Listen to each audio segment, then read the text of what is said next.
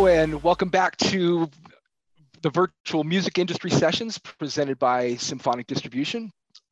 This is the panel on cracking the code to success in the electronic dance and specialty platforms. I'm your moderator, Peter Wachowski. I'm Symphonic's former electronic genre specialist, now the director of client management here at Symphonic Distribution. A little bit about me: I've spent my entire career working specifically in the electronic music space, having spent time at labels such as Asterworks, Carl Craig's Planet E Communications, long defunct physical distributor, Studio Distribution, Beatport, and now here at Symphonic.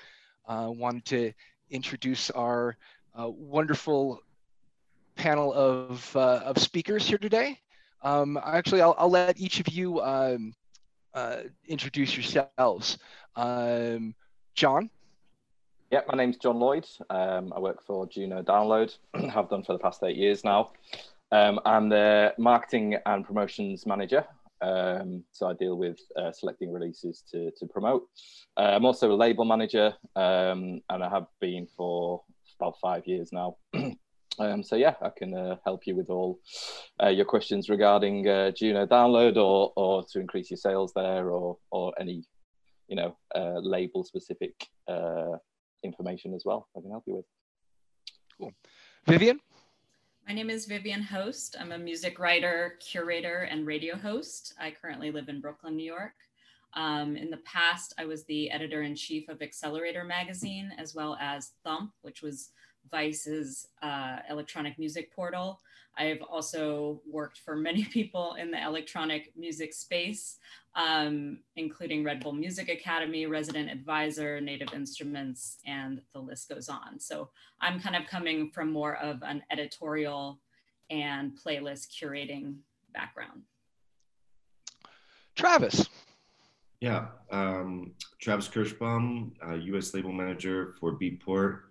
I handle labels based in North and South America, Australia, and Japan. Before I was at Beatport, I had done 5 years of music supervision for Current TV. Also had a long running stint at Nemesis Music Distribution, Revolution Magazine. I've been at Beatport now 8.5 years, and I'm here to help ensure that your releases are, safely, put out in time amongst 25, 30,000 other releases weekly. And Rita. My name is Rita Nasser. I work at SiriusXM. I'm a program director and a host for BPM, which is our dance channel. And I curate our playlists, everything that happens on the air. We come up with exclusive content. We work with artists. And when the world is open, we travel to festivals. We broadcast from festivals. So, some of the festivals include Ultra Music Festival, EDC, Electric Zoo, etc. And yeah. Cool. Thank you. So speaking of when the world is open, we're living through a very interesting time, not only in dance music history, but world history with the pandemic. And I wanted to get a sense of from each of you how the current state of things has changed the emphasis in your area of the business. Why don't we start with Vivian? Well, I think on the publication side, I mean, the viability of dance and electronic music publications has been a topic for a long time. And I think it's been hard for them to sustain paying freelancers and just staying open. So on that side of things, on the kind of blog publication side of things, I've seen a lot more in-house writers writing, which is kind of good news in some ways, because it means that you can actually get in touch with the editors, and they're probably the ones that need more information to write the piece. But also not great news for the writers that you might be in touch with. I've seen a lot of publications going towards more flashback pieces. So going back and revisiting topics, whether that's, 90s jungle or, the greatest hits of trance from the 90s. There's like a lot of 90s nostalgia going on right now, and a lot of kind of comfort pieces, and a lot of emphasis on diversity as well. I think the Black Lives Matter movement and some of the political things going on in the world have shed light on the fact that dance music press has been very whitewashed. And I think publications are looking for those stories that might not have been told. On the plus side, on the playlisting side, I mean, I think that things like Apple Music and Spotify and stuff like that are more popular than ever. Everyone's home, everyone needs stuff to listen to. I've seen the launch of a lot of new playlists. I've seen a lot of shuffling going on there, and trying new things. And I think, you know, there's a renewed emphasis too on playlists that are for mood and for working from home, chilling, that kind of stuff, rather than just the traditional thing that we think of, which is like, this is the deep house playlist and this is the minimal techno playlist. There's a lot more playlists being added that are vibe oriented, which presents new opportunities for artists. Cool. Rita, on the radio side, you know, what sort of music trends are you seeing in listeners during the pandemic? We've noticed a lot of listeners are resorting back to what they used to listen to, because the pandemic is really bringing them back to like a sad time, I guess. So, you know, if you think about it this way, so if a song came out last week and you really liked it, a year down the line, you listen to the song, automatically, subconsciously, you're going to think of the pandemic. You're going to think of like a sad time, of a time where, you know, things were very unsure and you just didn't know what was happening. And whereas like, if I'm listening to a song from 3 years ago, I automatically think back to a time where I was happy. I was at a festival. I was enjoying my life. You know, we weren't in a pandemic. So I do feel like a lot of the audience isn't capturing new music the way that they used to, because again, subconsciously, it's making them kind of sad, which is so weird. And it's tough right now for us because we keep trying to bring new music, you know, towards the audience, and like, they're just not grasping it the way we expected them to. Meanwhile, in any other time, if we were to bring a specific song to this artist, to the audience, they would love it. But there's a lot of music that's just not working for us, and we're like, I just don't get why. And we've kind of come to the consensus that that's the reason. And I mean, I've talked to people who aren't even in the music industry, just some friends who are like, yeah, I have been listening to like 2000s playlists lately, and I don't know why. I'm like, I know why. And like, it's just kind of something that we figured out in the past few months that I'm like, wow, this is really what's happening. People don't realize it because it's just, again, subconscious, but yeah, we've definitely been seeing that trend as far as radio. Is that something that you know, in your programming, you've been bringing back a lot of you know, recurrent titles? And yeah, for sure. We've definitely been putting a lot of familiarity on the air. So what we do now is we'll surround a brand new song with like 2 older songs on each side. So, you know, when it's something that just came out a week ago, we'll make sure that everything around it is familiar. So, okay, yeah, the person's listening and they'll enjoy it and they'll hear this new song, okay, and then they'll go back to like, you know, an old Calvin Harris song or something, be like, oh, okay. And then that'll kind of get them familiarized with a lot of the new stuff that's coming out. Interesting. And then, you know, on the flip side of that, where, you know, where new music is, you know, is still, you know, important, you know, John and Travis, you know, with the clubs largely closed and live streams being a platform of necessity for DJ performance, what trends have you guys seen? John, do you want to jump in on that? Yeah, well, there's certainly a lot more people at home making music at the moment. I've been asked if by a couple of labels if they think they should delay some certain releases, especially during the start of, you know, the pandemic and lockdown, because obviously clubs weren't opening and people weren't consuming the music in the same way. But we noticed a bit of an increase, to be honest with you, because the people are, you know, sitting home making mixes, making their own tunes and things. So I've, you know, advised at those times, yeah, go ahead, do it. People are still buying music, even more so than they were in some cases. But it's up and down, you know. In some weeks it can be quieter than others, and yeah, I think we have to wait till to see the full extent to see how, you know, the whole music industry lies at the end of it. But at the moment, people are definitely consuming a lot of music, and I'd encourage people to, get producing, get making as much as you can, because people are dying to hear it, basically. Travis, do you think DJs are taking more chances on more adventurous music rather than sort of your bog standard, club bangers, or what's your perspective? Well, the banger's gonna bang, right? But it's like John said, and we had to sort of kind of reshift some focus quite quickly, and we're doing the live stream thing already, but once the lockdown hit, there was definitely an increase in programming for the live stream side of things. When labels ask me if they should delay their release, to a later date, I've always encouraged them not to. I think they should keep going, because people do want new music, and the music consumption is really high right now. And you're going to keep the revenue coming in and the artists getting paid, and I think that with some of the new services that we were able to get off the ground during the height of the pandemic, like Beatport Link, we saw a really large increase in new customer registrations, people that had never used the store ever that have subscribed to Link. About 85% were brand new customers. So I think, that, and just bringing awareness to the different options that are out there for artists with the live streams.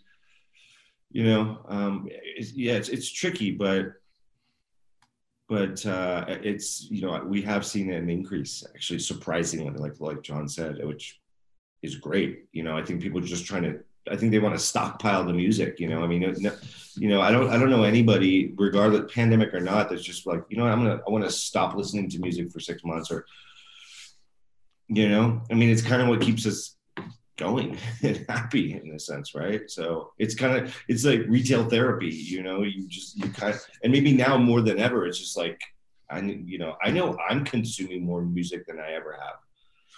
The other thing that I wanted to mention is just how many different ways there are to receive the music at this point. And I think that's changed all of our industries.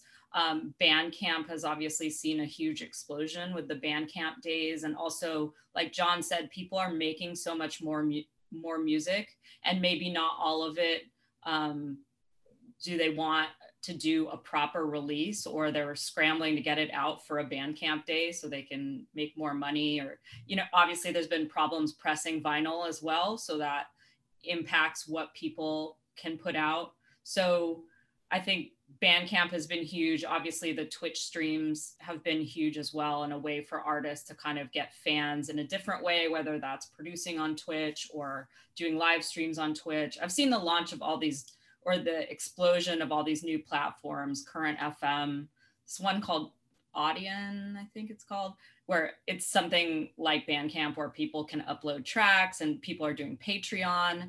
I think from a curatorial side, that's been really confusing, because there's so many places to find the music now. You're like, is it on their Bandcamp? Is it on their Spotify? Do they only put it on SoundCloud? Do I need, is it a Patreon drop or whatever? But I think artists are trying out a lot of different methods to make money and to get heard. Well, and Vivian, I think you bring up a couple of interesting points. Something I was thinking about talking about later on in our chat, but since you brought it up, let's approach it now. With these emerging platforms and existing music platforms, that have been around for a bit, that have really seen a resurgence.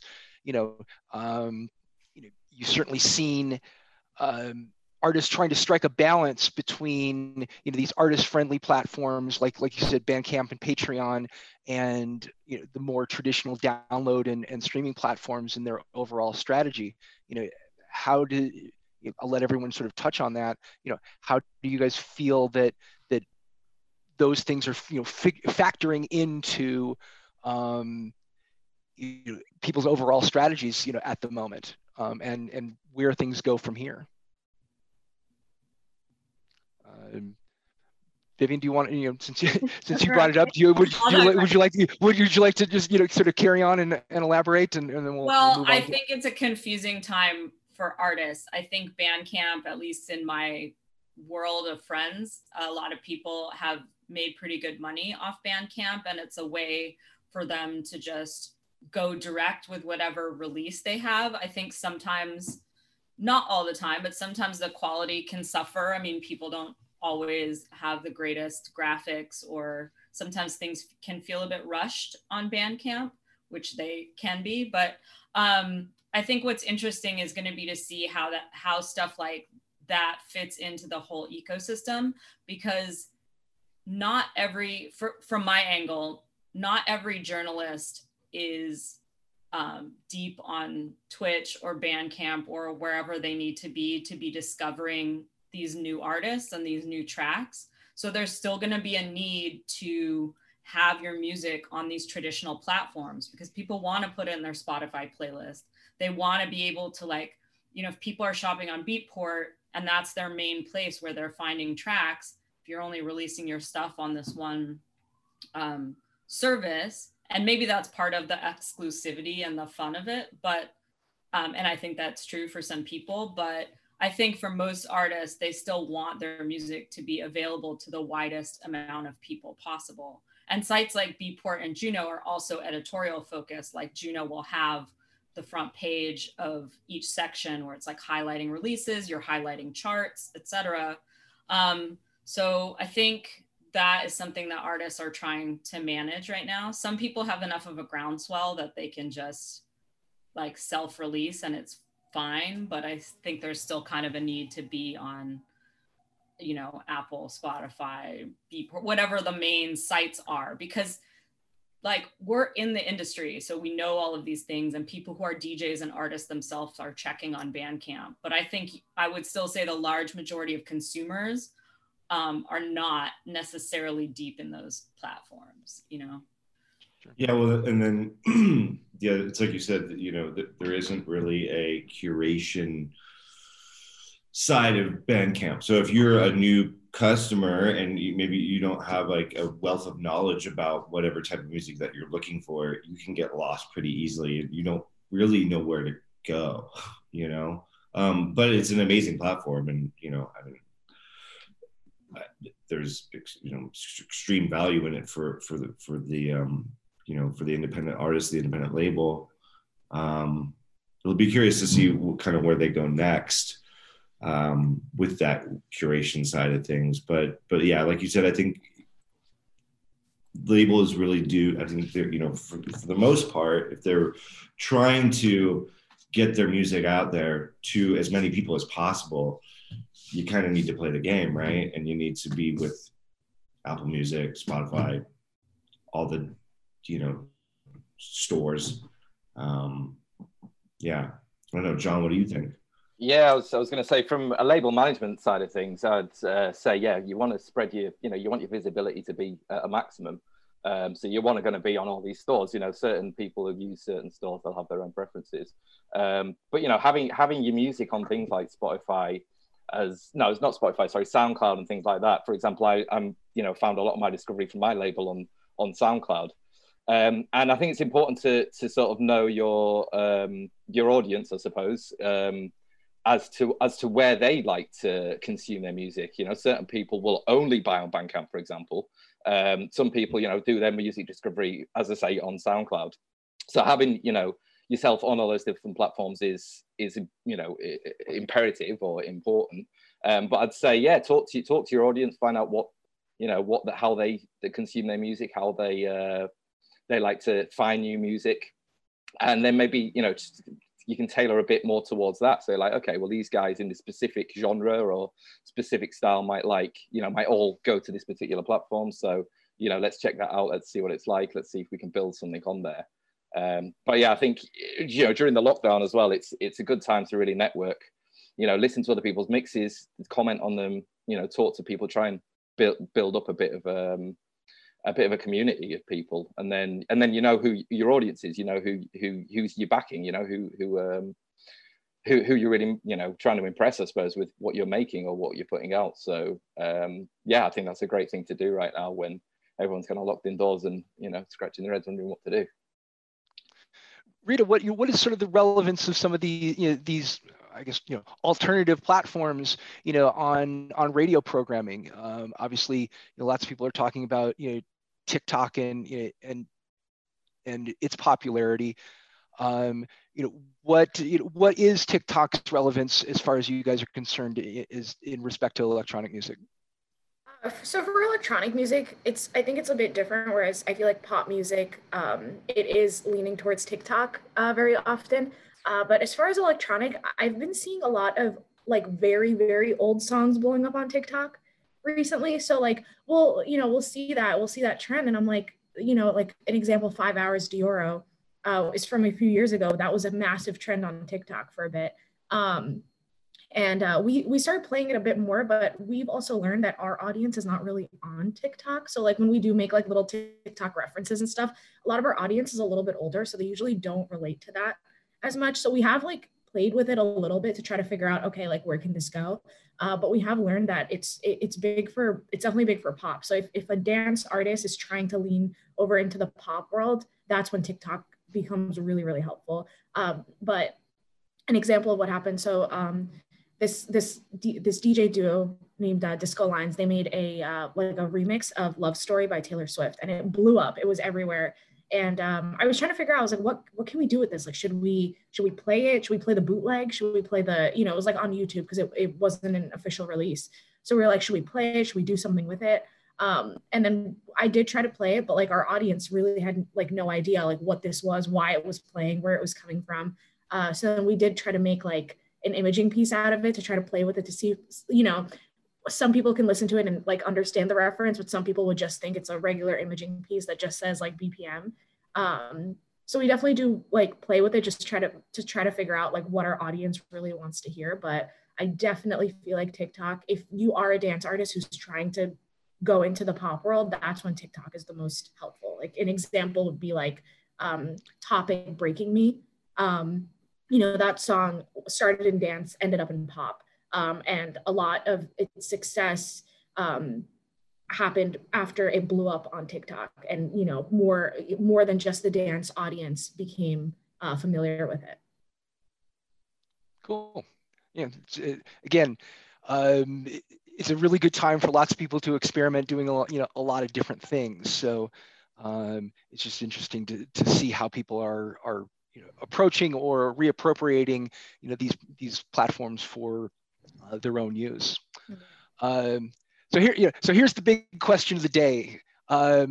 Every artist, label, manager asks, how do I get a feature on this blog or playlist or radio channel or a banner on the homepage? What are the major marketing drivers that playlist curators, radio programmers, editors, and download retail are looking for when going through pitches? I'll let you guys take a deep breath now. Travis, do you want to start? Sure. I think the excuse me, one of the most important things that you can give the label team and ultimately the curation team is lead time. If you got a big record that you're is obviously a priority for you, it's probably not the best idea to let us know that it came out yesterday. You'd be surprised. I can second that. Yeah. Hey, my record, it's my biggest record of the year, and it just came out. What can you do? It's like, man, that is a great record. Wish we would have known about it sooner, because there could have been some things we could have really done with this. So lead time, extremely important. 3 weeks ideally is to have it into our system, really, because I'm not even going to take it to the curation team until we have it. They don't want to hear pre-links for the most part. They're too focused on what they're featuring 3 weeks out, really, right? Exclusivity, it's you know, it's a deciding factor, sure, but it's definitely not the only one. You know, we've got, you know, hundreds and hundreds of labels releasing, you know, exclusively with us every single week, and the truth is we can't feature every single one, right? So only so much real estate. There's only so much real estate, but it's still an advantage for you. You know, labels get paid a higher price point. You know, it has a better shot at getting featured. There are things that are going to benefit you to, you know, help you get featured, or you know, things like pre-orders, you know, accompanying it with you know, a DJ chart, maybe a label playlist, and the feedback, right? I mean, is there a story behind the record? Ultimately, like, you know, the curation team doesn't want to see your, you know, your hype sheet feedback report that's got, you know, downloaded for this person, you know, it's got, you know, 200 DJ feedbacks on there, right? Maybe just highlight the kind of like the best top 3 selling points of the record, right? Was it premiered on BBC Radio 1 or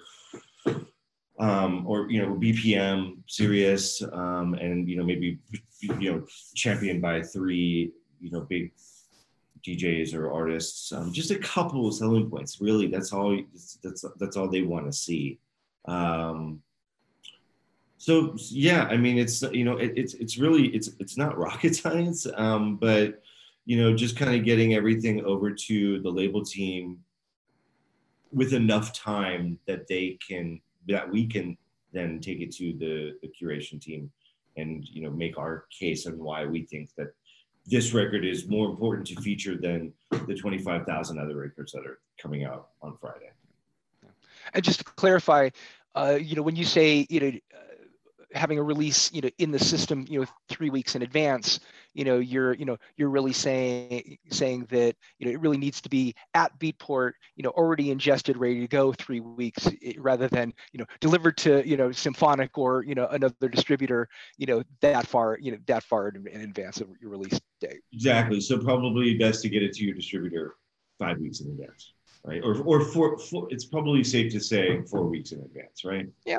And it's not always possible, you know, things happen and things get rushed and days get changed, and, you know, but if the lines of communication are open and we're working, and you're working with your distributor on that, then everything should be fine. Yeah, Rita, how are people? How are you discovering new tracks? You know, sort of what's in some ways the best way to get music to, you know, the BPM programming team for consideration? So and I'm sorry. And what do you look for when making those decisions? So I have a bit of an advantage because I'm also on the air, as well as a programmer. So when I'm on the air, people hear my voice and they're like, oh, like when the audience is listening, they think that the hosts are choosing the songs. You know what I mean? But I'm also the programmer, so I'm also choosing the songs. So people are able to like reach me, whether it's, you know, Twitter, Instagram. My email is very easily accessible. So I get a lot of music sent to me, like left and right, from random listeners, aspiring DJs, aspiring producers. And we literally have a folder where we listen to everything that is sent to us. I listen to literally everything. Like once a week, I take out a full day and I listen to everything that I've received from that week. Usually I'm looking for one that I know could work with our listeners, but also something that's different. So it really depends. It really depends on like the vibe. At the end of the day, like I can tell like what our audience will like, and I can tell when I hear something that's very different, then I'm like, okay, let's try this. Maybe our audience will like this. We've like dibble dabbled a lot. We've tried to play with a lot of different sounds, some that haven't worked, because we have like a research basis. So when we do start playing songs, we do research with our audience. So we've had a lot of times where like songs didn't work that we thought were going to work, or songs that have worked that we thought were going to work. So a lot of times we'll hear something and we'll be like, oh wow, like, okay, like let's try this. And then we'll take it from there. But yeah, a lot of times it's stuff that has been sent to us or submitted to us. Another way is we'll look on SoundCloud, we'll look on YouTube. If there's like a pop song, because we play a lot of pop remixes as well. If there's a pop song that I really, really like, and I'm like, ooh, I would love to play this on BPM. Maybe there's a remix. I'll look on SoundCloud. I'll look on YouTube, and then also like obviously like the way I was discovering music the most was attending concerts and festivals, and when I hear something played out loud, I'm like, oh my gosh, like this song would sound amazing on the air. So a few different ways that we definitely look for music. Cool, thanks. Vivian, what are you looking for when people are trying to pitch for a story, or looking for playlisting, or or things things of that nature? Well, I think they can kind of be a little bit different. I mean, from like the publication side, I think we're really looking for things that have actual authentic stories. So, I mean, once you are an editor, or like you've been freelancing for a long time, you can kind of see through the BS of the press sheet. And so you're actually looking for people that have a community, have some groundswell of interest, are doing something different, have a unique story. That said, I mean, having a good press sheet is important, because a lot of like smaller publications, the people who are writing will literally just regurgitate whatever your press sheet says. So like if you have a really good story on there and it's really tight, and like people are going to rewrite what your press sheet said sometimes. I'm talking about more like blogs and like news sites. So make sure it's compelling and it says what you want it to say. I think the big challenge is always just like visibility too. There's so many people releasing music in the dance electronic space. So how do you get it to the right person who's going to care about what you're doing? I think there's a couple different things. One is, like John said, like building a community and having a lot of people talking about you and like tweeting back and forth at you, like interacting with your music. I've seen a lot of DJs posting playlists now. That's kind of a newer phenomenon in the last year. So kind of trying to give support to the artists whose music they're playing. And I think that's going to continue with, and get more integrated into live streams and stuff like that. So making sure the DJs, if you're making club music, making sure maybe even you send personal emails to the DJs rather than like a form email that you send to everybody. Like send them out individually. It takes more time, but my friends have told me that they get a lot better response when they send an individual email to the DJs that they know. But like developing those relationships is very important, and placing yourself in a part of a community so journalists can see what is the article that they're writing about you, like where do you fit in this thing.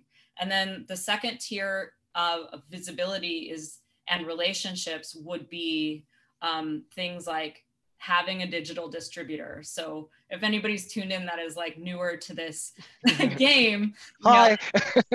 Like having a digital distributor can help you get the visibility on like an Apple Music, or help talk to Beatport, or talk to a Spotify, whoever's running such and such Spotify playlist, and help you get those features, and maybe has those connections that you may not have, especially as an upcoming artist. And will also maybe help you, if they're nice, figure out your release schedule and figure out when you need to submit these things in order to make those cutoffs. I mean, my friends who work in digital distribution will also tell the labels or the artists, hey, this music fits on this playlist. It does not fit on that playlist.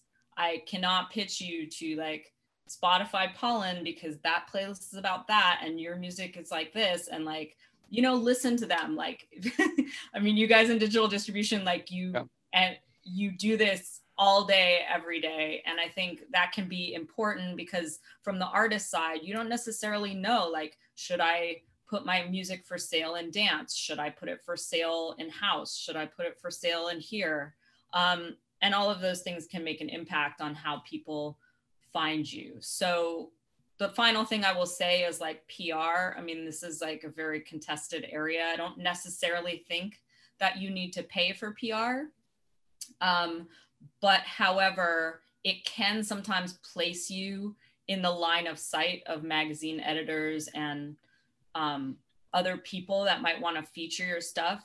And what it does is place you in a community of artists as well. So make sure that you're picking a PR person that has other artists that you like are interested in, and that person will have the connections to the sites that you want to be on. So like if you make techno, you might want to be on Tailored PR from Berlin because they have all the techno artists and they're obviously getting to the people who will feature them. You know, Biz3 at one point was, you know, had Fool's Gold, had Mad Decent, maybe they still do. If you're in that realm, that's putting you on a trusted, this person is trusted to have good stuff, and a magazine editor who's busy might just take your release because they're like, well, I know I like everything else that Biz3 has sent me. Let me listen to this.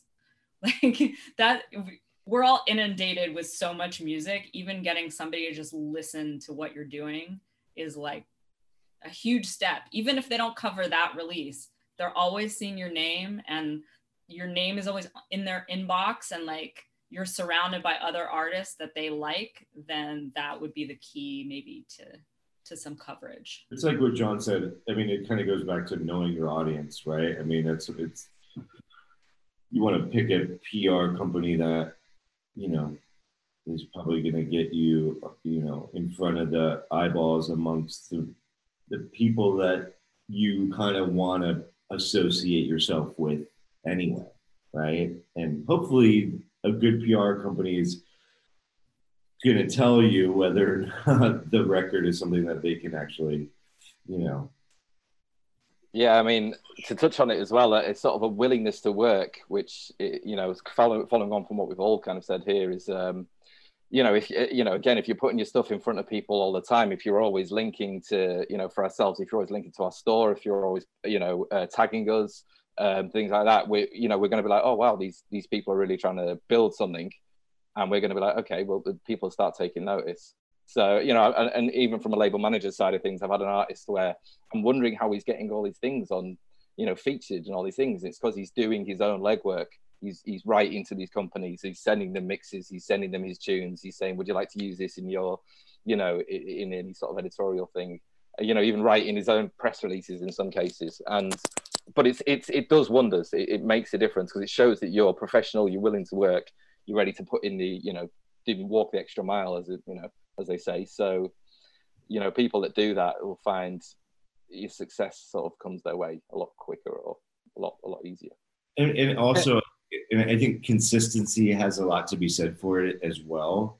You know, at least for us, because, you know, there may be a label that puts out 10 releases and has not kind of been on the radar of the curation team, or maybe it's like a bigger distributor, maybe the distributor is kind of not, you know, hasn't, they're still kind of figuring it out. And then, you know, all of a sudden, you know, on that like 11th or 12th release, it all kind of comes together and it's like, oh, wow, this label's been doing this. And I'm really into that artist, and oh, wow, I got to go back and now check their catalog, check all these private releases. And sort of once you get on the curation team's radar, you're kind of always on it, right? So it's just, yeah, it's doing it the right way. But it's consistency, like the more frequently, you know, the bigger chance of you getting in front of the people who are going to help you get out there is.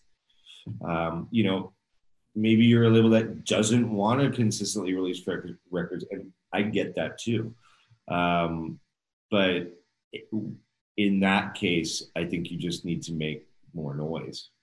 Yeah, make sure it's very polished what you're releasing, and you know, and you jump through all the hoops to make sure everything's covered. Your artwork's amazing, your press releases are perfect, and people notice and be like, "Wow, this is an amazing piece of work. Let's not ignore this." You know.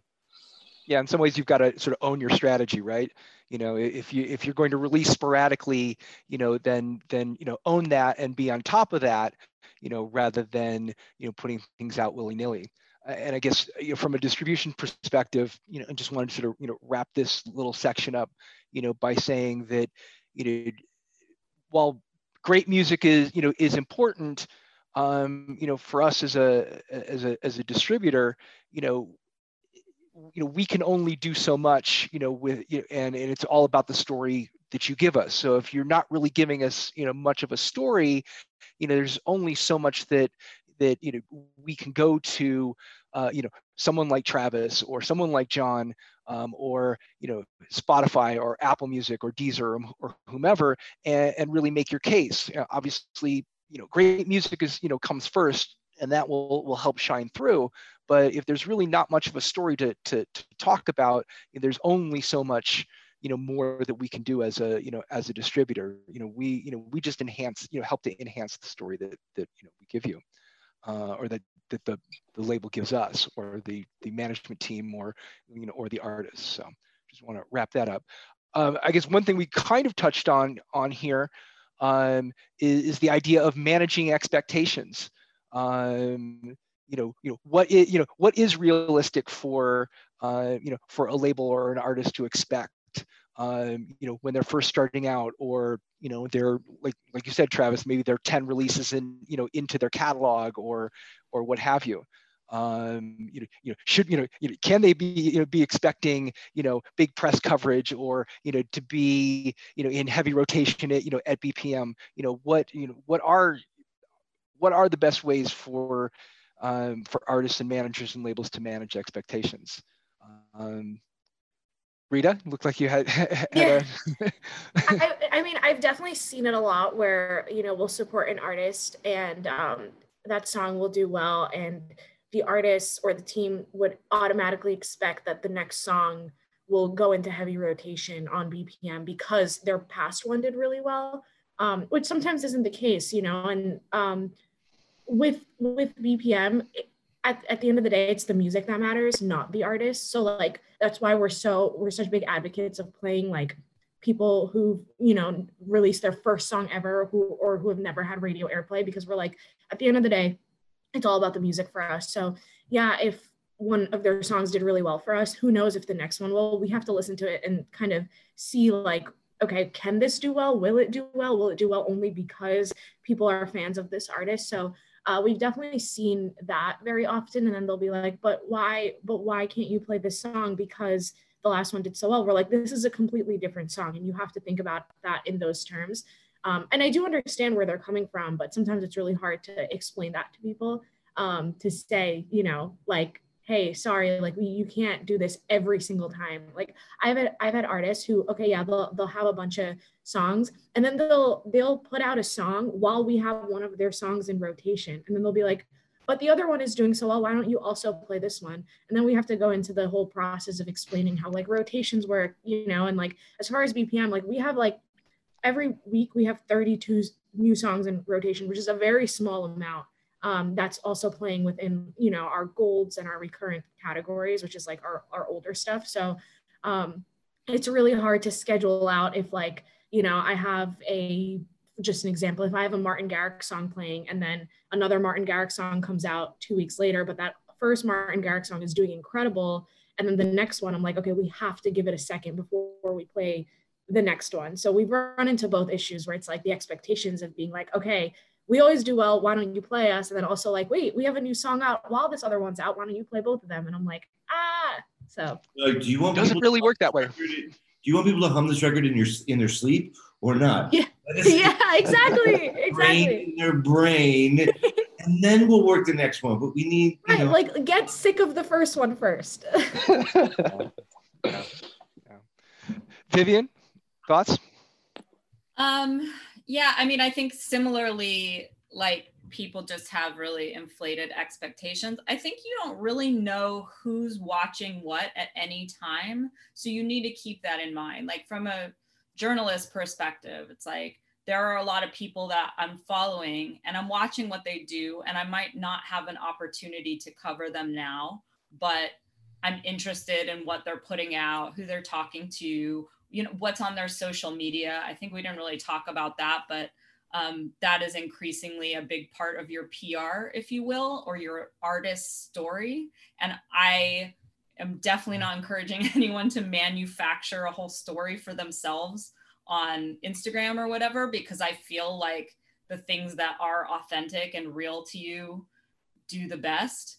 But, you know, increasingly like that Twitter and Instagram and that kind of stuff is part of your story. So I think just know that even if you're not being covered right now, like Travis said, it's like maybe your releases are building on each other and you'll get to that one release that will have traction or that will touch enough different people that it will create its own groundswell. But like you want to have everything in order so that people can also find your other music. So let's say this song gets big, they can find, you know, your 10 other songs, because that's how people consume their favorite artists. It's like they learn of you through this one thing and then they go looking for everything else you did. Well, you want them to be able to find that. Like if having your music on a Spotify playlist is important to you, I mean somebody's personal playlist, then like make sure your track is there for somebody to put on their playlist, for instance, you know, or to share with their friends. So yeah, I mean, I just think it's like a building block process, and all of these different things we're talking about are also part of the blocks, and you can see if they really work for you or not, like hiring PR or like working more closely with your distributor or making your artwork better. I mean, I think the whole aesthetic of your label and your project goes a long way to telling the story of who you are. You know, if you have a compilation, reach out to a bunch of different sites and see if they'll all premiere a different track. Again, that exclusivity. Don't offer every journalist the same track for premiere. Like, make sure you're spreading it out and you're offering people different exclusive things. Yeah. I don't know if I'm answering the question, but there's some other thoughts I have. I mean, John, would you say, you know, in many ways, you know, slow and steady wins the race? You know, I mean, obviously we work in a genre that, you know, just has so much churn. It's, you know, and it's like, you know, one release, you know, artists are releasing, you know, a release every other week or what have you. I mean, for electronic music, what do you think the right balance is? Electronic dance music, I think, if you're a brand new producer, it can be really difficult to sort of make a splash. And so getting a good label behind you is imperative, really. It's one of the most important things, I suppose, because, you know, you want people that have got the same mindset as you, that have got the same goals as you, that are going to, you know, that believe in your music and are going to push it for you as hard as they can. I mean, I think that's, you know, for someone just a new producer, like where do I go from here? I'd say, you know, really research what label you want to put your music out on, reach out to them. Again, you know, community is such an important thing there. If you reach out to, you know, similar DJs and artists that are on that label, build up a friendship with them, you know, and from that you can go on to do great things. But it can be difficult, and you know, you could be putting out music and trying to put it in everyone's faces, and it's just not getting everywhere. But just say, it is slow and steady in that way. Just perfect your craft, you know. Go on, sorry. Wanted to add, and I think we could probably all agree on this, is like, don't annoy people, because we're talking a lot about relationships and community, and you're gonna see the same faces recurring because people work in the music industry for a long time. So you want to be a person that people look forward to talking to. Like, don't make yourself a person that people are like, oh God, this person's manager is hitting me up again about this track. Like, listen to people when they tell you the reason why that track is not getting playlisted, or, you know, even ask them if you're not sure, but don't be like surly about it, and don't be annoying, because this is a relationships business. You want people to think of you positively as an artist or as a label manager or as an artist manager. And that is only going to help you, you know, push forth in your career or whatever you're doing. So I think it needs to be said, because we all have these people where we're like, oh, I'm dodging this person's like call or email because I can't deal with them anymore. And you don't want to be that person. Yeah, you want someone who you want to work with. Otherwise, you know, even if you like the music, you might be like, you know what, I just don't want to deal with this. So yeah, you know, you want to be that approachable person who's like, yeah, not overly not overly bothersome, but you know, just easygoing. And yeah, I've got this for you again. What do you think? Oh yeah, okay, what a guy. Let's do something. You know. Travis, managing expectations. Thoughts? Yeah, I mean, it's, I mean, from the label side,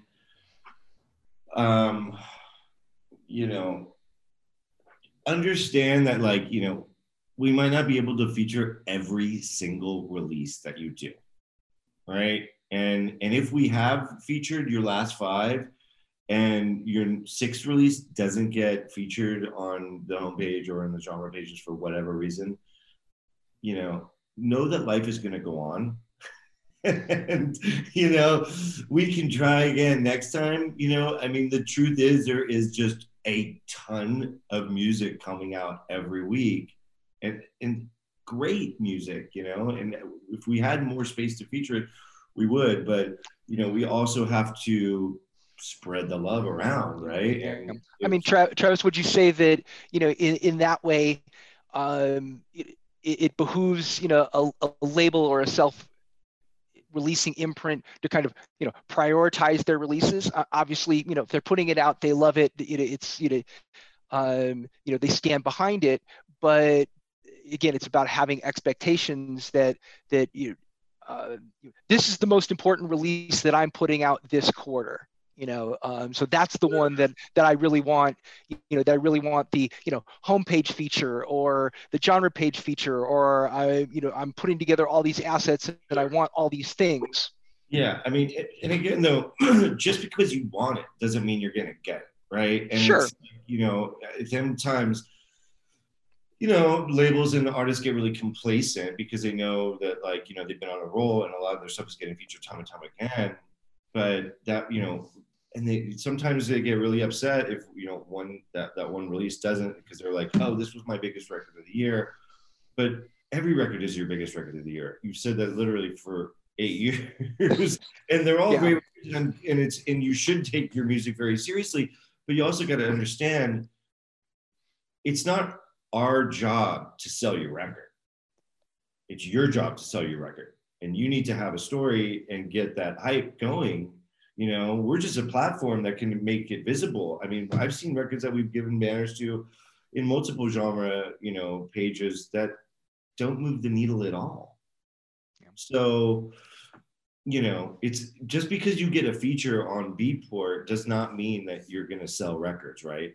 If you get a banner on Beatport, it's going to look better for you, and it's going to look better for your artist manager. And at a time when the clubs were open, it would ultimately probably help you get more in booking fees when your record is in the top 10. But again, that can't be our concern, right? You need to have a strong record. A good record is a good record, right? And if it is good and it's got a buzz and you're getting into the right hands, the other thing that's important is it derives a little bit from the main question, but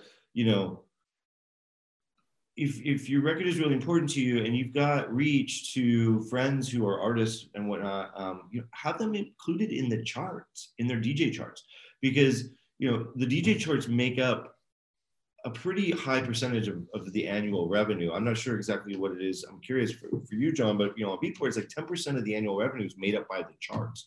And I'm talking DJ charts, right? So if you see your favorite, if 6 of your favorite DJs are charting that one record, it's probably a pretty hot record. And so you have a good chance of moving the needle on that record. But back to the expectation thing, I'll just say, because I don't want to move on from this question, is, leave it to the hands of the curation team, right? If you have a record that's coming out and you, in your heart of hearts, believe that this is a house tune through and through, but it's not, and the curation feels that it's going to be better represented in a different genre, perhaps it's dance, or maybe it's a tech house record that they think is going to be better in raw techno, let them do their thing with it, because they're going to know where that record is going to be place the best and get the most attention, and you know, and life will go on if that record is not in the genre that you may feel so strongly about having it in, right? It's gonna all be done for the greater good of the song. Can I also just say one quick thing is, like, we're talking a lot about being single-minded, and that's something I see a lot of artist managers and artists get into, where all of a sudden, you know, 2019, if you weren't on a Spotify top playlist, like if you weren't on Rap Caviar, whatever you wanted to be on, then, you know, your life was over. And it's like, be willing to shift your goals around. Your track you could take it to licensing, and then it could appear in a TV show, and then it could blow up a year later, and you'll get all those streams and you'll get on that playlist eventually. Like, be willing to see the wide world of where your music could go. Like, maybe it's not on, you know, the Beatport carousel, but then you send it out to all these DJs and it gets a little groundswell there, and then all of a sudden everybody's playing it, and then it ends up being on the top 10, you know, 6 months later. It's like, I think people get really narrow-minded about time and their platform that they think is important, but great songs. I mean, if you look at the Afrobeat song, Joanna, he has like basically milked that song for like, I don't know, 2.5, 3 years, and keeps doing stuff with it all over the world. And that's a big, more pop example, but you know, this was like an Afrobeat song that had a very niche audience, and then he just took it all around. So be willing to think about these other opportunities that your music could have. Like, maybe it doesn't work for here, but maybe it works great for TV, video games, you know, like all the Twitch DJs like it. I don't know. There's bigger, what are your goals? Like, your goals can't only be to make this a famous song. Like, you want it to have some life somewhere in this ecosystem, which is very wide. I also did want to just, before we end off this topic, I did want to say just one thing. If a song is meant to be a hit, it will be a hit. There's no like formula. Like I made this playlist, I made it on this chart, I made it on this radio station. Even if a song will make it on all those things, who knows if it'll resonate with an audience? Who knows if people will like it? So like, you know, you can't force it. You literally can't force it. If there was a formula, every artist would be the biggest artist in the world, but obviously that's not the case. And I think that's important to remember. And I think a lot of artists, when they have a song, they think that this song is the best song ever. That's just how it's always going to be. The artist will hear the song and they'll be like, this is my best song. It's going to be a hit. And like, you know, it's hard to say, but sometimes it's not a hit. And if it's meant to be a hit, it will be a hit. It'll find its way no matter what. And I've seen this happen many, many times. And sometimes it takes a lot of time to get there. Exactly. And sometimes a great example is Loud Luxury Body. It came out and then a year later you heard it everywhere. You know, it takes some time. You can't just give up, you know? Well, we are rolling up on time, and I know when we met before the panel, you know, we said we could sit here and talk for about 3 hours, and maybe someday we'll get a chance to do that. Yeah, but we only have an hour today, so it's just sort of in closing, very quickly, we just want to go around the panel and find out what words of advice and encouragement you guys would give artists or label runners. You know, at this stage in time. You know, do it because you love it, you know, and take your time with it. There's no need to rush, you know, and just I think try to be as, you know, authentic as you can, and just keep putting music out. Just keep putting great music out, and it will get heard. Yeah, I'll second that from Travis. Do it for the love. We're all in this business, not for the money. I don't get paid great. I don't know if anyone else does, but yeah, do it for the love. We work with music because we love it, and you know, it's passionate and exciting and creative, and like, let that be your driving force, you know. I think authenticity is definitely really important, and you know, I know that there's going to be a lot of setbacks. I've seen artists at their absolute worst, struggling to move forward. And, you know, if it's truly what you love to do, just keep doing it. You know, your passion will shine through. Anytime something bad happens or negative happens or something doesn't go your way, just, you know, show that love for it, take that love and passion for it, and move forward and find a way to not make those same mistakes that you have before, and learn from, you know, what didn't work out in the past. If you truly, truly have a love for it, you know, you'll find a way to make it big. You'll find a way to engage with your audience. You'll find a way to get out there. And anytime you feel like, okay, this isn't doing something, it is. It's a step in the right direction. It's teaching you, it's showing you what's right and what's wrong, and it's going to turn you into the artist that you know you're meant to be. My feeling is, don't worry so much about getting a manager before you're ready to have one. I mean, you should get a manager when you are so busy that you can't possibly handle all the requests coming in and all the stuff going on by yourself. Learn about the business, which is boring, but will help you ultimately. Even if you have a manager, you still have to manage them, and you still have to determine where you want your career to go and what your music is saying. Like everyone else said, don't get discouraged. I mean, concentrate on making your music and your product, like, and your everything, like, the best that it can be and true to yourself. And I would say be thankful for the coverage that you do get, because it's so hard for anybody to be listened to in this, you know, there's millions of releases, there's millions of things going on. If you are being covered on any one of these sites that we were talking about, or you are getting retweets from your favorite DJs, or you are getting played by DJs that you love, like, know that that's a big deal. It might seem small, you might have big goals, but like, you be appreciative of that, because that's even hard to get to that point. So be humble. Cool. Well, you know, thank you to all of our panelists today, and thank you all for watching. Onwards and upwards. thank you so much. Great. Thank you. Thanks very much.